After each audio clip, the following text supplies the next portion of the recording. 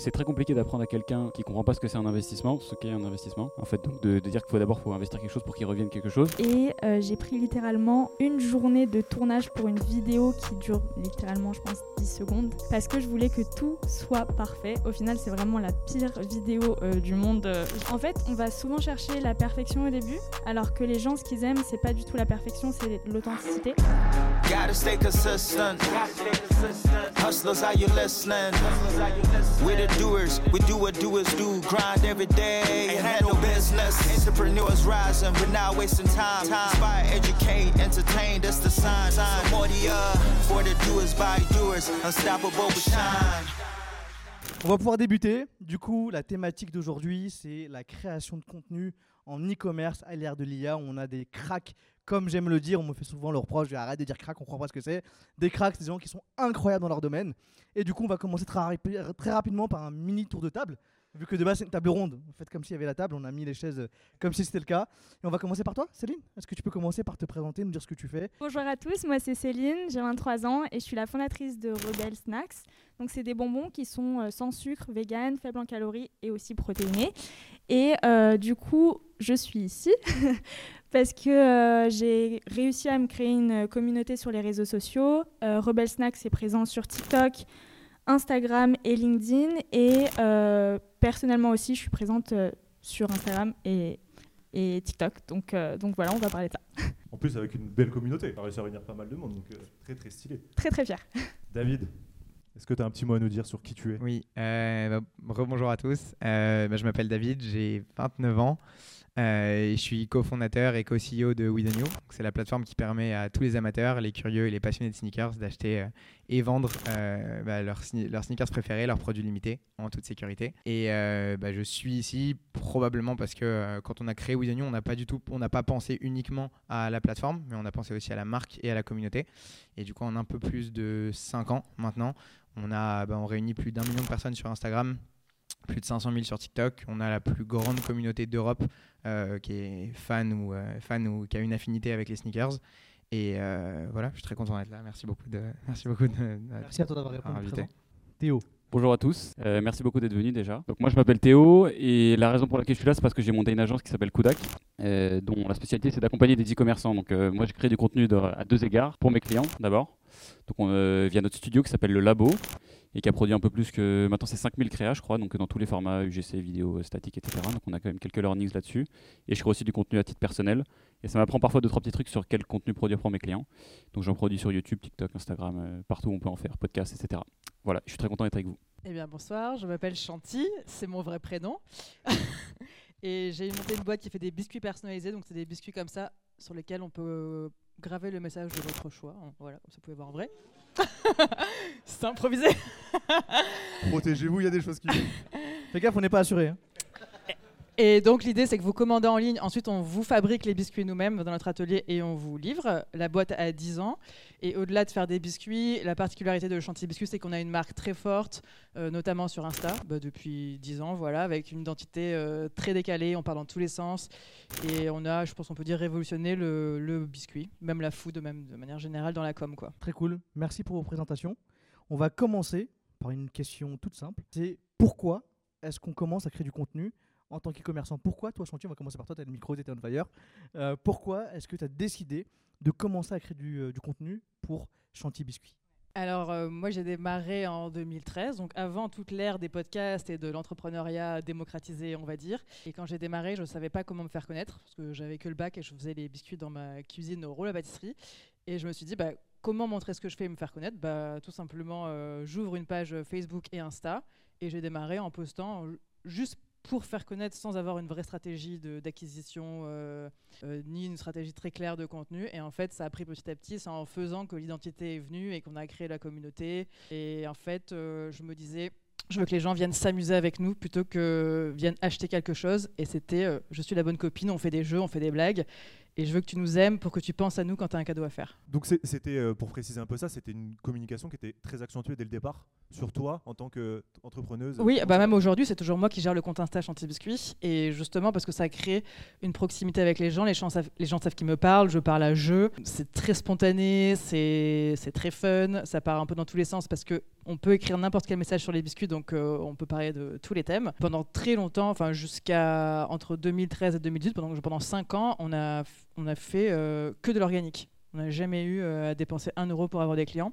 Bon, après, on a aussi le fait que quand les gens commandent les biscuits, les offrent, donc tu as toujours quelqu'un qui va découvrir. Mais on a eu une énorme traction sur Insta ces années-là, quoi. Ça continue, mais moins. Mais...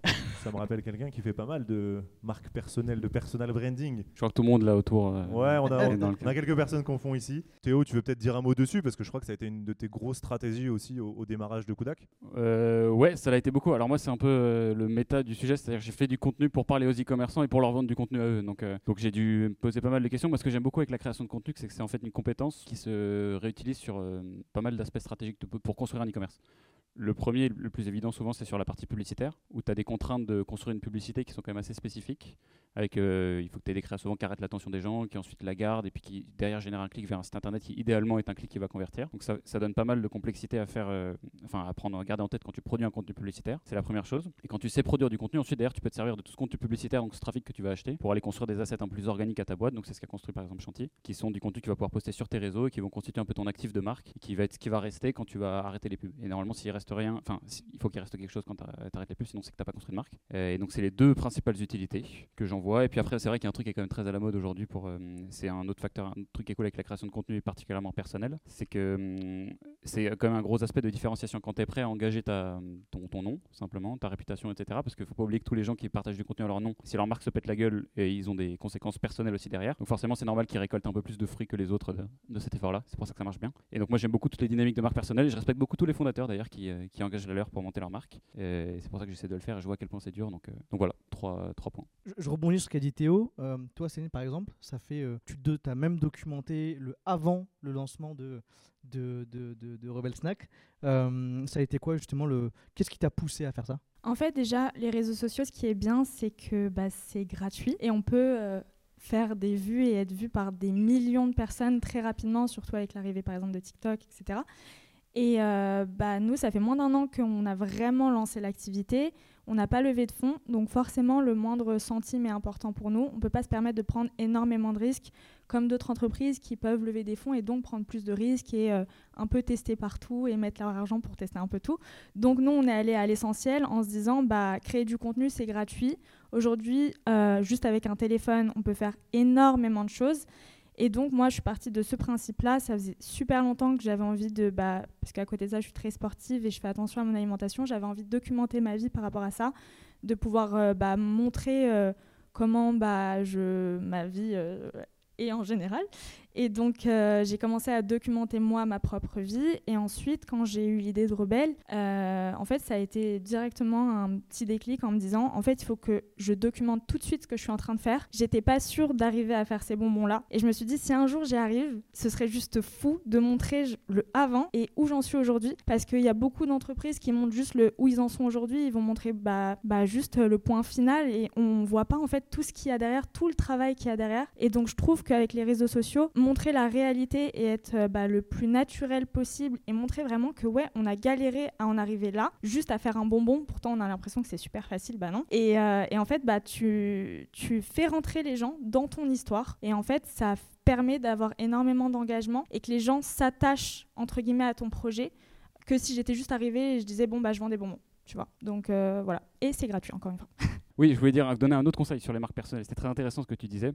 Ce qui marche très bien dans les marques personnelles, et c'est la vraie d'ailleurs définition du bill in public. Bill in public, c'est pas faire un post après la bataille en mode j'ai fait ça, regardez, j'ai fait une erreur dans le passé. C'est prendre des engagements publics sur des trucs. Donc ça, en fait, comme c'est très risqué, quand ça marche souvent c'est ça effet x10 quoi. Et quand ça marche pas, ça crée de la sympathie et les gens vous respectent dans tous les cas où vous êtes engagé. La première personne à laquelle je pense quand je pense à ça, c'est Cédric Doumbé. Je sais pas si vous connaissez. Je le trouve génial là-dessus parce qu'avec son je vous avais dit quoi, c'est la définition parfaite de ça. En fait, il s'engage, voilà. Bref. Donc du coup, c'est vraiment le mec qui l'a trop bien fait. Et en fait, il récolte. C'est pour ça qu'il est aussi populaire aujourd'hui, c'est parce qu'il récolte les fruits de tout ce qu'il a fait. Bon, après, lui, je suis pas sûr qu'avec ce qu'ils disent, s'il y a un échec, ça marche aussi bien. Je demande à voir. Mais en tout cas, engagez-vous sur des trucs. Faut avoir un peu de courage, en fait, simplement pour le faire. Donc, et il faut que ça reste vrai aussi.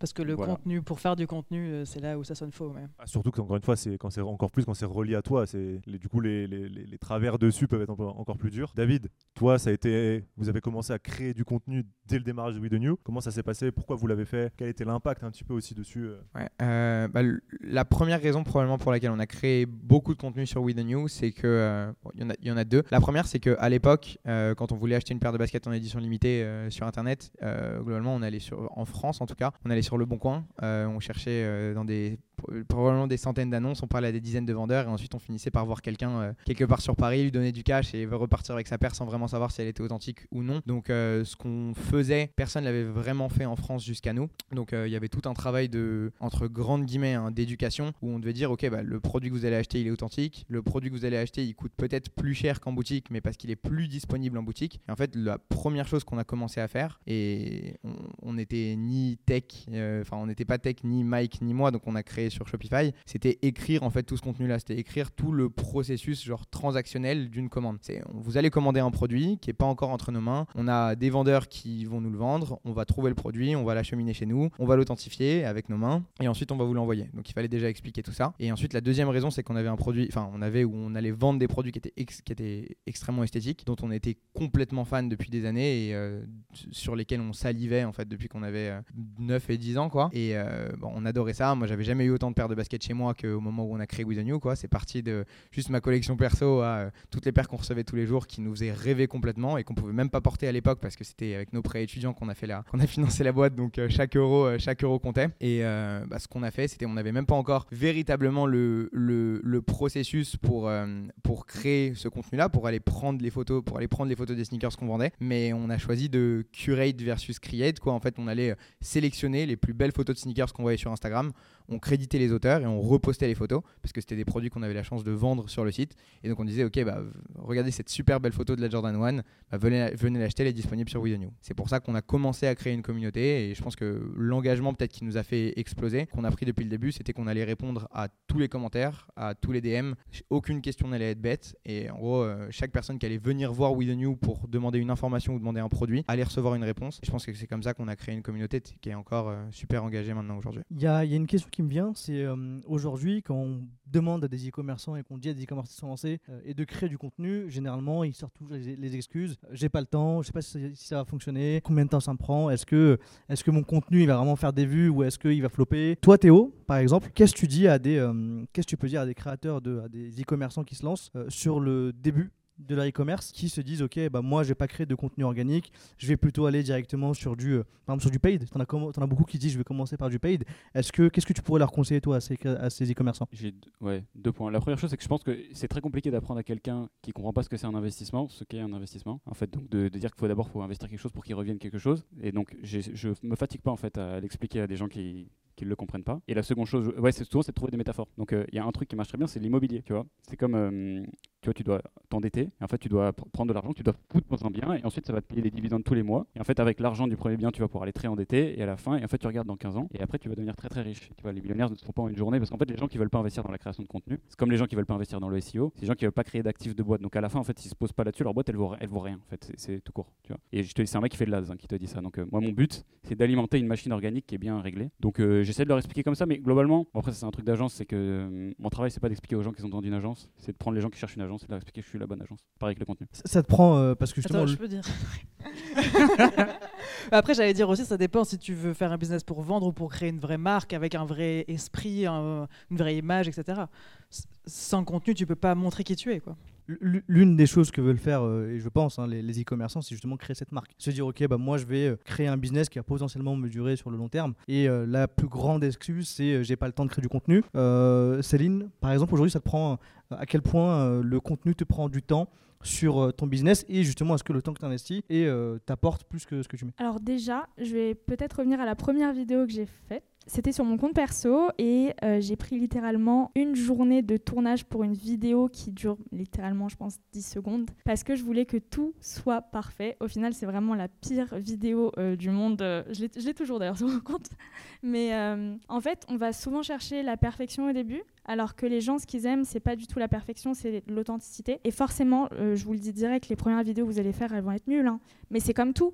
En fait, il faut apprendre, regarder ce que les autres font, s'inspirer, échouer, se relever, reposter, jusqu'à qu'il y ait une vidéo qui fonctionne. Et en fait, c'est comme tout. Il faut vraiment tester, échouer, et ensuite il y a forcément un truc qui va marcher, et on reprend ce contenu qui a marché, on essaye de le réadapter et de voir les interactions qu'on a eues. Par exemple, moi j'avais des micro-trottoirs au début, ça nous faisait énormément de vues, on regardait les commentaires, ça convertissait pas assez, et au final on voyait que les gens n'étaient pas intéressés par les bonbons mais par le micro-trottoir. Hop, on a adapté, on a refait autre chose, et en fait c'est que ça, c'est que des échecs qui vont au final, parce que tu te relèves, finir par fonctionner. Et donc c'était quoi ta question déjà?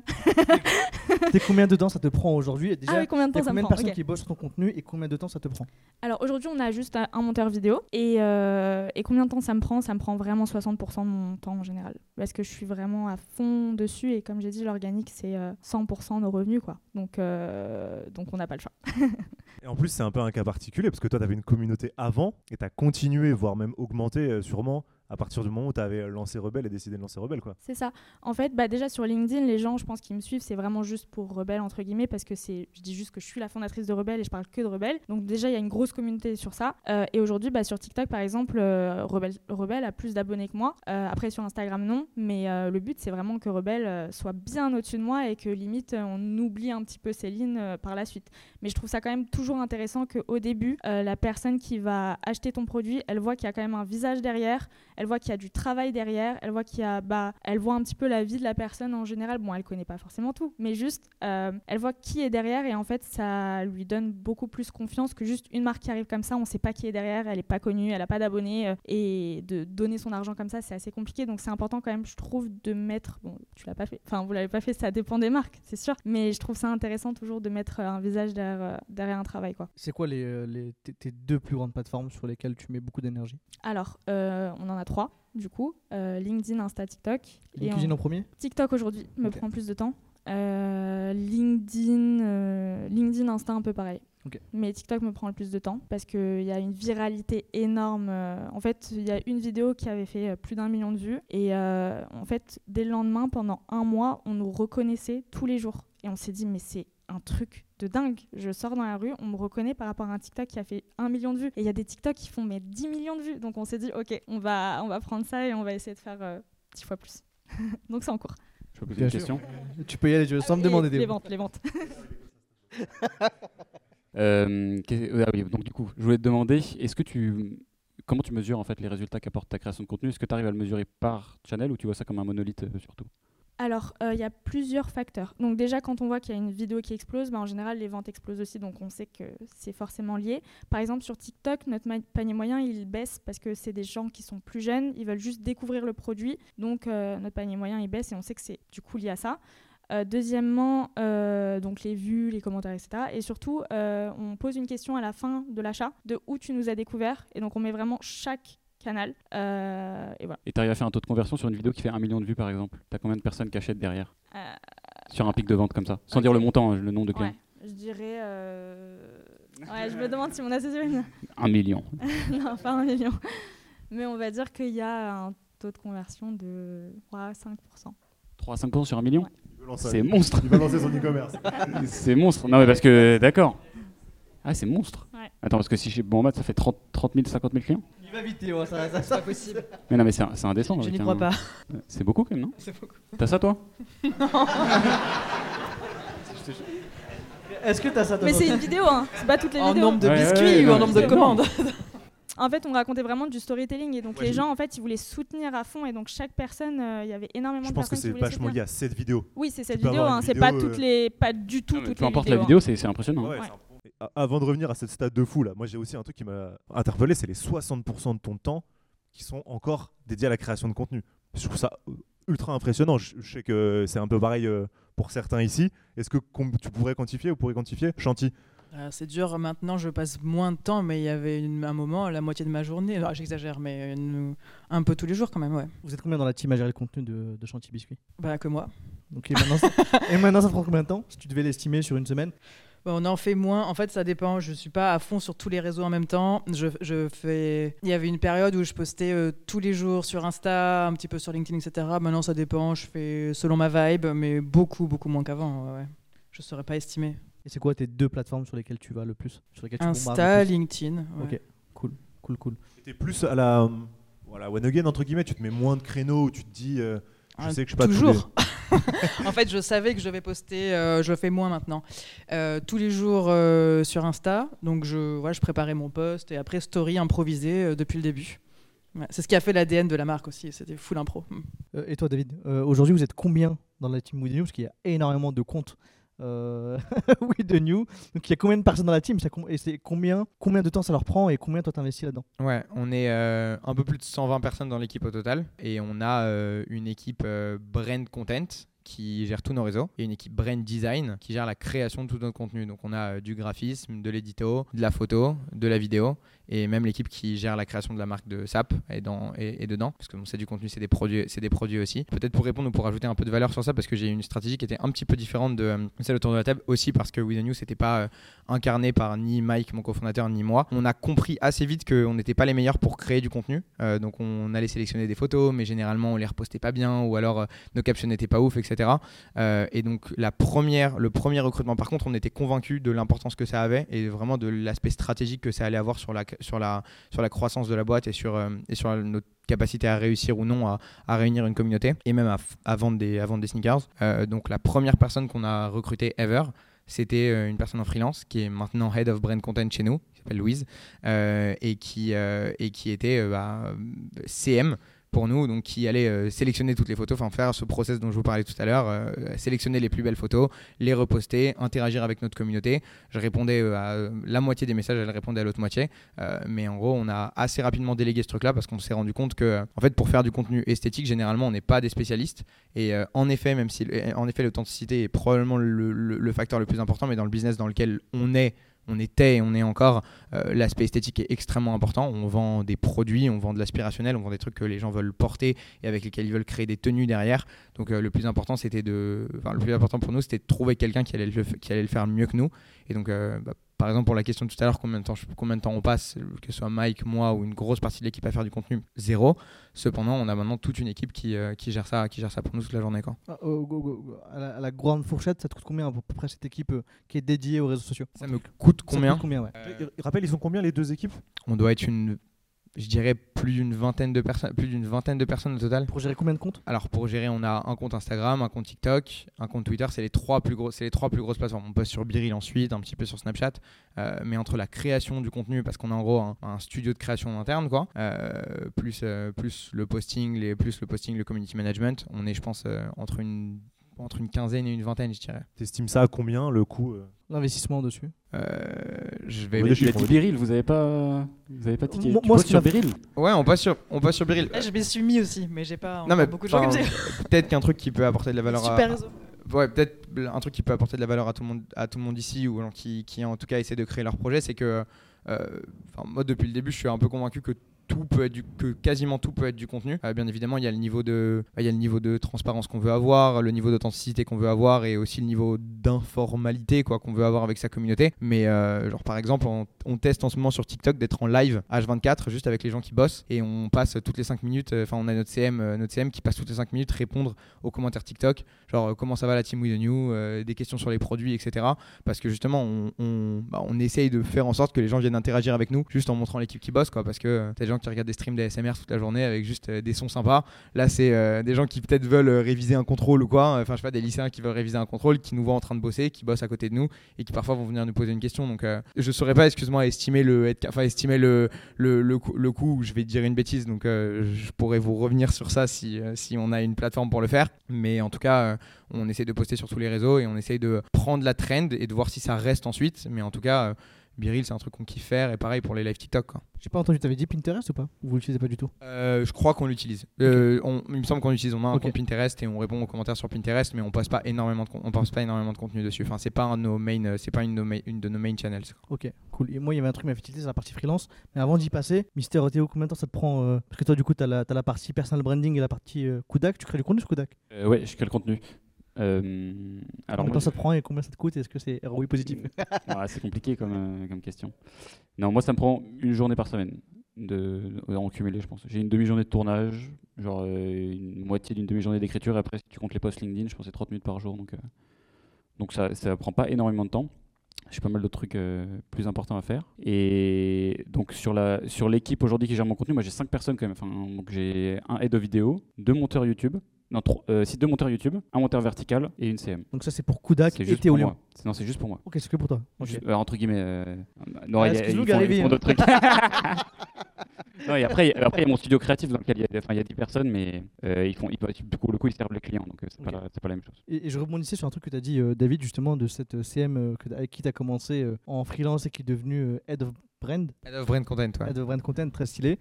Évidemment, c'est la thématique de ce soir, vu que c'est sponsorisé par Wethenew, évidemment qu'on va parler des freelances. À quel point vous déléguez aujourd'hui la partie création de contenu? Donc toi, tu les as en interne ou c'est des freelances? Tout en interne. Tout en interne. Ok. Est-ce que tu bossais avant par des freelances? Est-ce que tu... Non, moi j'ai toujours tout fait en interne. Depuis le début, je sais pas pourquoi. Franchement, peut-être que ça aurait été mieux de passer par des freelances au début, je pense, pour se lancer. Mais non, j'ai toujours. J'ai pas grand chose à te répondre d'autre. Et toi, David? L'ambition, c'est toujours d'avoir le plus de monde en interne possible, de fidéliser les gens, qu'ils aient en gros l'ADN Wethenew et qu'on puisse les emmener, entre guillemets, les emmener avec nous, qu'ils nous apprennent des choses pendant qu'on leur apprend des choses. Maintenant, on bosse avec sur les jobs de monteurs, sur les jobs de cadreurs, monteurs, réels, etc. On a des freelances encore actuellement. Et toi, Céline? Alors nous, on n'a pas du tout de freelance, on a un alternant du coup et on n'a pas du tout bossé. Enfin, on a des freelances sur par exemple les emails, sur quoi d'autre? Email et c'est tout. C'est tout, ouais. Non, juste des freelances sur. C'est toi qui montes tes vidéos? Non, j'ai un monteur vidéo du coup, mais il est en alternance. C'est la même personne qui fait les emails? Hein? C'est la même personne qui fait les emails? Non, c'est une agence du coup qui fait les emails. Ah d'accord, j'ai cru que tu avais dit que c'était un fric qui fait les emails. Pardon, j'ai pas entendu. Et toi, Changy, tu as dit que tu étais toute seule, mais est-ce que tu te fais...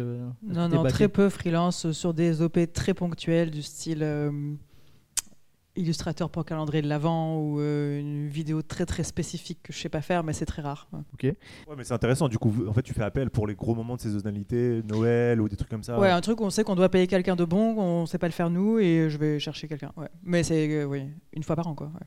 Et puis peut-être la quantité qui augmente, du coup, de publications, je me doute. Soit corpo, Chanty, soit corpo. Vous augmentez la quantité de publications sur des périodes, en fait? Non. On n'augmente pas Dommage, spécialement. Je vais plutôt dire qu'il y a il y a plus des moments où je diminue, mais il n'y a pas forcément de moments où j'augmente spécifiquement. Non. Ouais, moi j'ai un freelance aussi en fait. J'avais carrément zappé.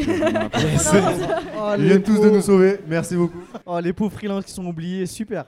Il y a des fonctions sur lesquelles les freelances, c'est incontournable parce que les mecs ils viennent pas en CDI. Typiquement les miniatures sur YouTube. Ouais, c'est ça. Enfin, moi, c'est tout ce qui est 3D en fait, nos images 3D sur le site. On n'en a pas besoin H24, on en a besoin juste pour des lancements, donc on prend un freelance.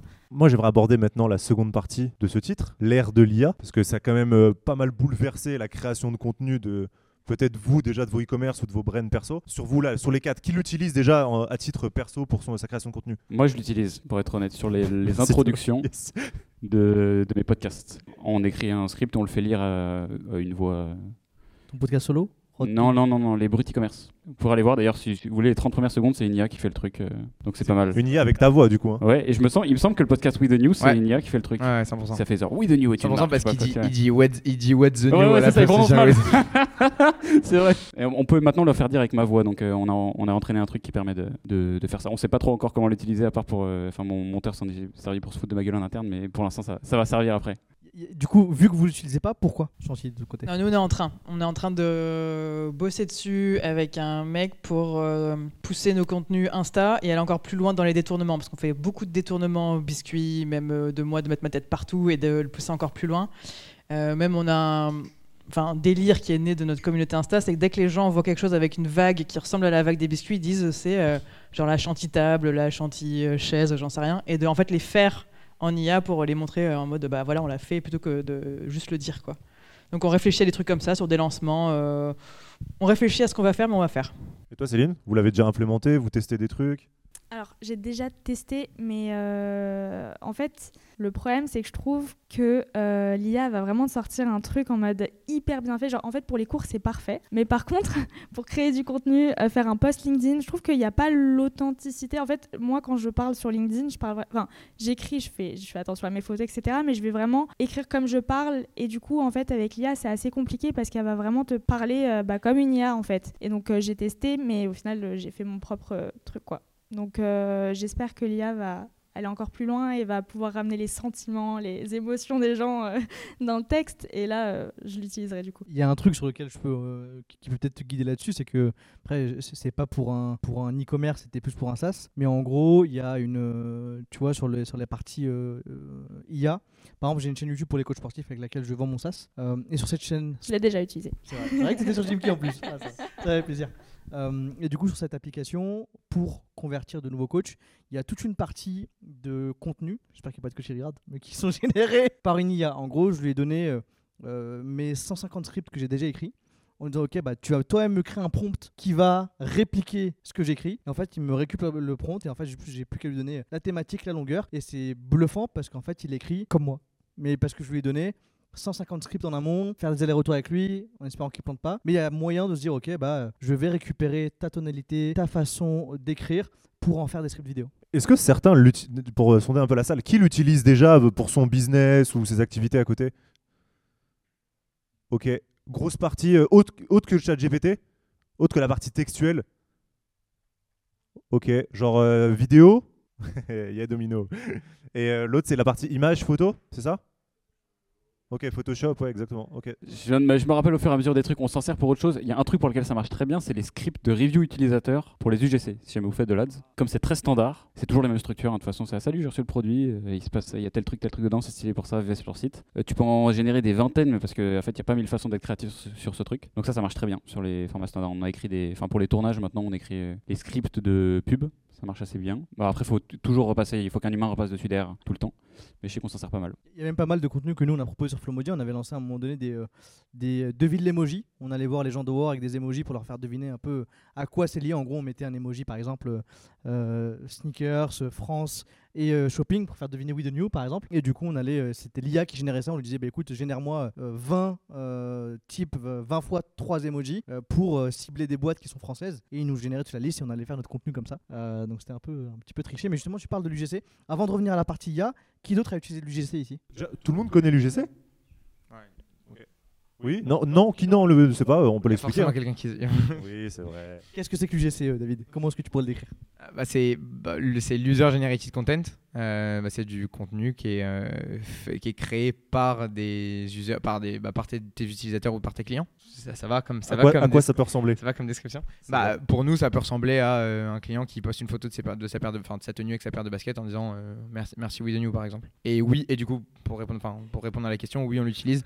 On l'utilise maintenant, on le met sur des pages produits. On a un truc qui s'appelle Join Stories qui nous permet sur nos pages produits en fait d'avoir des stories sur lesquelles tu cliques comme une story Instagram et tu vois des clients qui ont acheté la paire et qui ont leur tenue avec, etc. Donc c'est assez cool. On peut demander directement le consentement à nos clients ou aux users qui ont posté le produit et derrière les mettre sur les pages produits. Donc c'est assez useful. Est-ce que du coup t'en payes? Est-ce que tu vas te dire ok, je vais trouver quelqu'un qui fait de l'UGC, lui envoyer une paire et demander à ce qu'il en fasse une pour moi que je pourrais mettre après en pub ou en contenu? Il me semble que oui. On le fait pour de la. Il me semble que oui, on l'a fait pour de la pub. Mais on a la chance, je trouve, d'avoir des feedbacks d'avoir des trucs très organiques.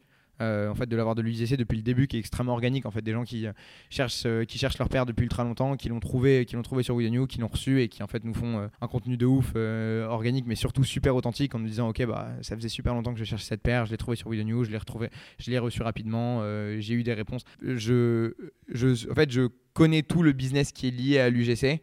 Nous, on a eu beaucoup l'expérience et on a eu la chance, je pense, d'avoir l'expérience de la partie vraiment organique de l'UGC depuis le début, où on a des clients qui entre guillemets montent au créneau pour nous et qui nous font du content top avec en ouvrant leur boîte, en enlevant la carte d'authenticité, enfin voilà tout le cheminement. Et c'est un truc dont on est non seulement super fier, mais dont on est super content et super reconnaissant de notre audience et de notre communauté depuis le début. Ça, on a déjà fait toi, Tony. Des payants.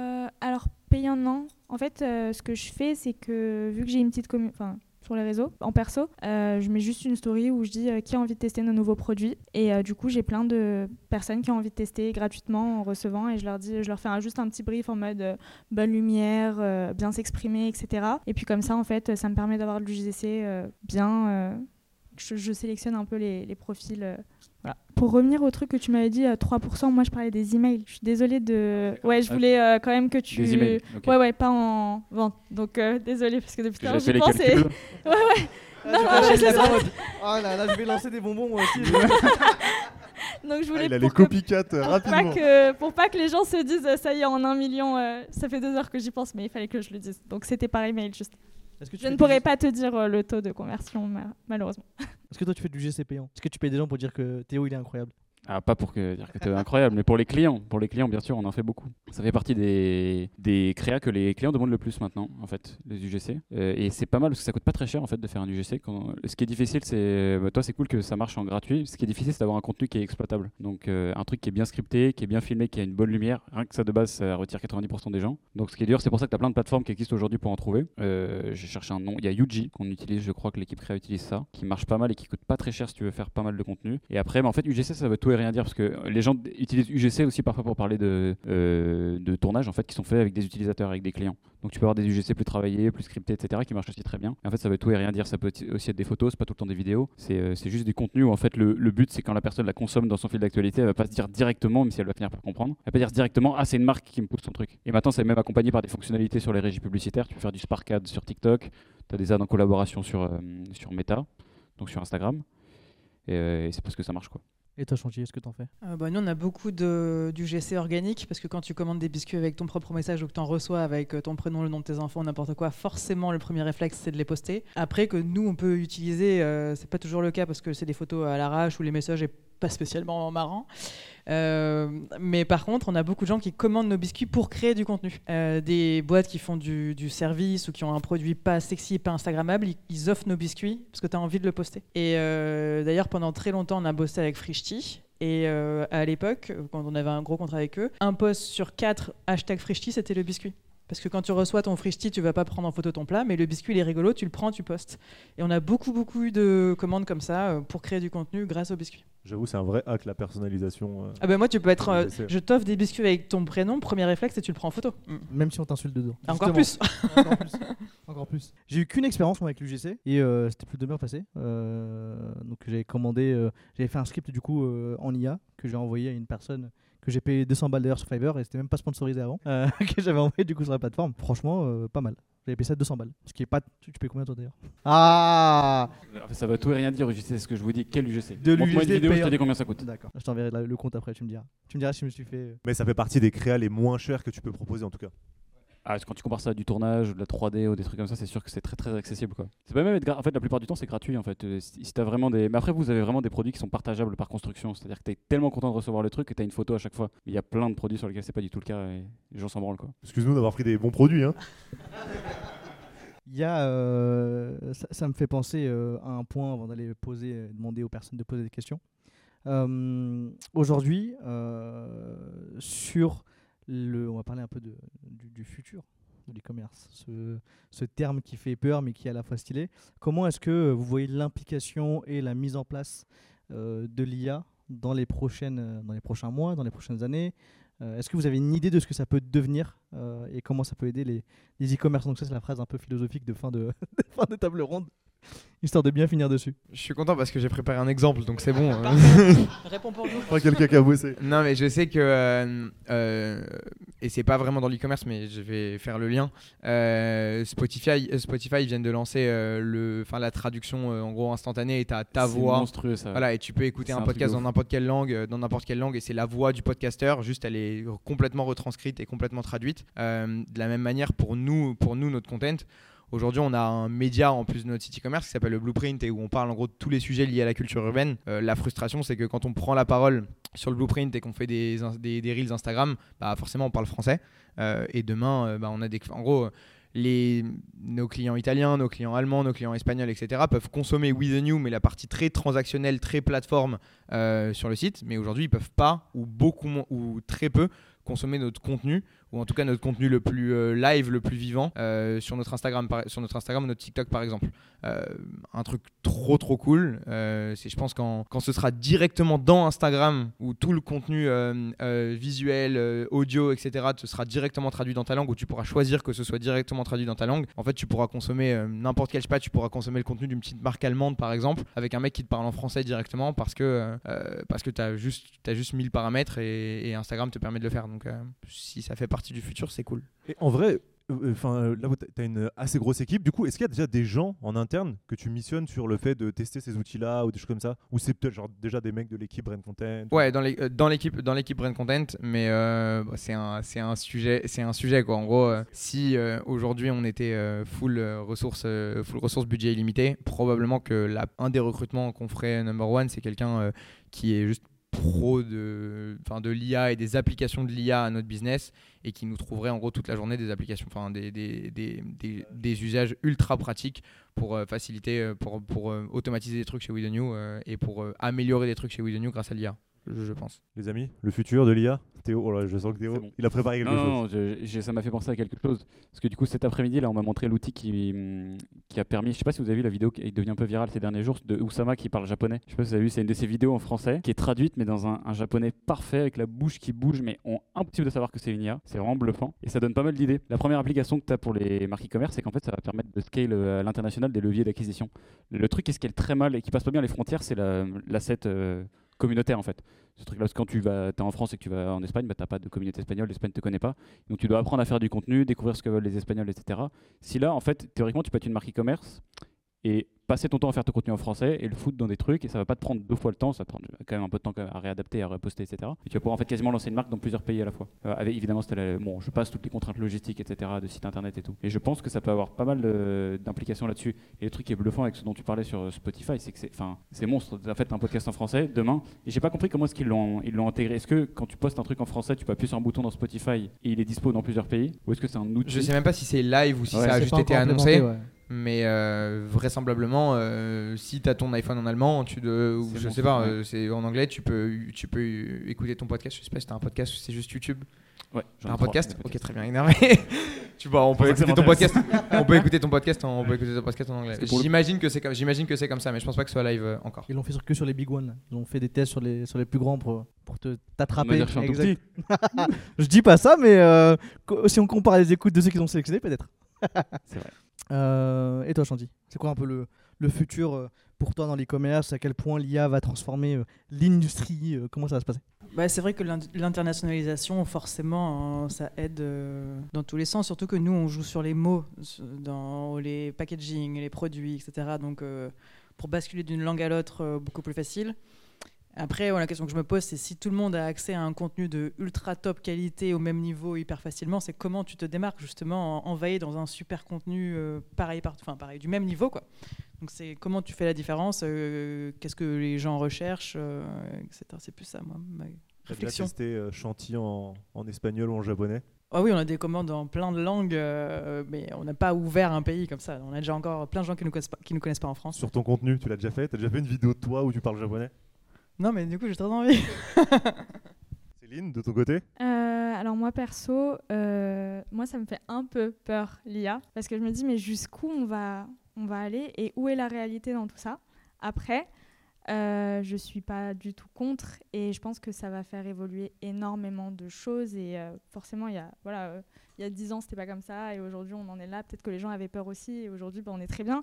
Mais j'ai pas vraiment d'avis là-dessus. J'avoue, je préfère pour l'instant me concentrer sur moi, créer mon propre contenu et puis je verrai au moment venu où j'aurai peut-être une plateforme qui pourra m'aider et me faire gagner du temps, quoi. Je suis pas contre, mais je suis pas à 100% pour non plus. Ouais, vas-y David. J'allais rebondir sur ce truc-là parce que je pense que c'est un peu important et c'est probablement un truc que tout le monde vit en ce moment quand on va sur que ce soit sur Twitter ou sur Instagram, probablement sur Twitter plus. Ouais, sur X, excuse-moi. Je pense qu'on a tous la FOMO de pas faire suffisamment de trucs en IA parce que tous les posts qui pop en ce moment, c'est que des trucs de mecs qui disent ok, en fait, si tu fais pas toute ta vie GPT assisted et que tous tes trucs sont pas et que la moitié de ton travail de la journée ou la moitié de tes heures passées de la journée, elles sont pas sur l'IA, bah tu fails et tu fais pas bien. Je pense que dans la réalité, c'est un tout petit peu différent. On a tous déjà nos initiatives perso, on a probablement une partie de la salle à son business où on est en train de créer des choses. L'énergie que ça demande de passer de 0 à 1, elle est énorme et généralement on est seul ou quasi seul et on a une expérience qui est limitée et je pense que même à notre niveau, alors que maintenant on a plus de 100 personnes dans l'équipe et qu'on pourrait recruter quelqu'un, même moi je ressens une tonne de FOMO, quoi. À chaque fois que je me balade sur les réseaux, je me dis putain merde, je suis pas encore sur je fais pas encore toute ma vie avec ChatGPT, j'ai pas encore mon agenda qui est automatisé, j'ai pas encore tous mes mails qui sont rédigés et répondus par de l'IA et je pense que ça peut faire un petit peu peur dans juste l'investissement que ça demande, et on peut se demander genre ok, par où je dois commencer pour vraiment l'utiliser. Et du coup je relate un peu à ce truc là quoi. C'est quand on est maxi focus sur son business, c'est un petit peu difficile de défocus pour aller chercher d'autres choses, mais en effet pour l'impact que ça peut avoir, je pense que ça vaut le coup qu'on se plonge tous un petit peu ou qu'on prenne tous un petit peu de temps pour regarder les applications les plus pratiques que ça peut avoir sur les choses qu'on fait au quotidien, parce qu'en effet ça peut les automatiser pas mal et ça peut nous faire gagner, je pense, beaucoup de temps et derrière créer plus de temps disponible. Tu le verrais lui sur le FOMO tous les matins, il va, ça te dirait pas de lancer Flomodia espagnol, Flomodia Japon tous les jours. Ouais, moi je suis team FOMO. En vrai, je pense que c'est le cas de beaucoup de gens qui se ressentent un peu dans ce truc de je l'utilise pas assez, j'ai envie de faire plus. Levez la main, me laissez pas tout seul. Qui est FOMO, team FOMO avec moi? Ouais, c'est vrai, mais je te rejoins à 3000. Il faut pas que ça vous flingue, il faut pas se dire ok, je l'ai pas assez. Totalement. Je veux Flomodia en japonais. Oussama l'a fait, je le ferai. Non, mais c'est vrai. Et là, franchement, même sans comparaison, tu vois, c'est les possibilités. Tu vois des vidéos d'usage et des trucs comme ça, et tu te dis, mais punaise, je peux faire des trucs de fou avec. Encore plus nous qui créons beaucoup de contenu, donc avec tous les trucs de Spotify, Gen et tout ça qu'on peut faire. Mais évidemment, il y a des choses qui sont des fois bien plus importantes dans la réalité, et j'y mets pas assez de temps. Et franchement, je me tue pas dessus, même si j'ai vrai gros FOMO, team FOMO. Justement, en fait, là en ce moment, il y a justement cette fame autour de l'IA, hein. C'est pour ça qu'on l'a mis dans le titre, hein. C'est pour ça qu'on vous a alpagué avec. C'est parce qu'en fait, il y a de plus en plus de boîtes qui veulent s'y mettre, de plus en plus de personnes qui veulent commencer à se mettre à l'IA. Et comme tu l'as dit, David, tu ouvres Twitter, tu vois des threads. Si tu n'utilises pas l'IA, ton business est en train de mourir. Ok, d'accord. Pour 8 raisons. Et après, on traite les 8 raisons. Et à la fin, il te dit tiens, tu as ma formation pour commencer l'IA, évidemment.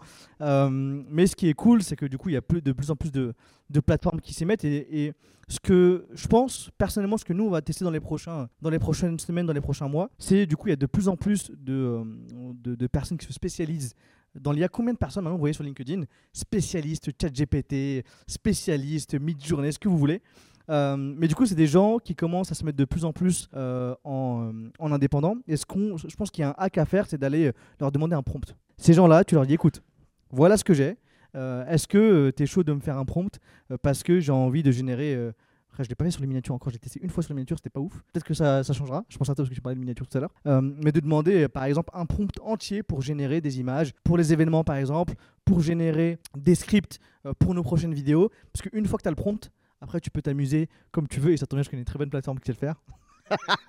Mais bref, en tout cas, il y a pas mal de choses à faire dessus, il y a pas mal d'éléments à aller chercher. L'IA, je pense que comme tu l'as dit, c'est juste le 0 à 1 qui fait un peu flipper, mais je pense qu'il y a moyen de faire de très très belles choses avec, si on trouve le temps de le faire et si justement on trouve quelques bonnes personnes qui sont prêtes à nous aider. Est-ce que chacun voulait ajouter un dernier mot que j'ai peut-être oublié, une question qu'on n'a pas posée, un sujet sur lequel vous voulez prendre la parole? Il a bougé juste ici, vas-y Théo, dis-moi. Trop tard, t'as bougé. Je me suis replacé. Rien à rajouter, c'était parfait? Non, c'était très bien, merci beaucoup. Très cool. Rien à rajouter, c'était parfait.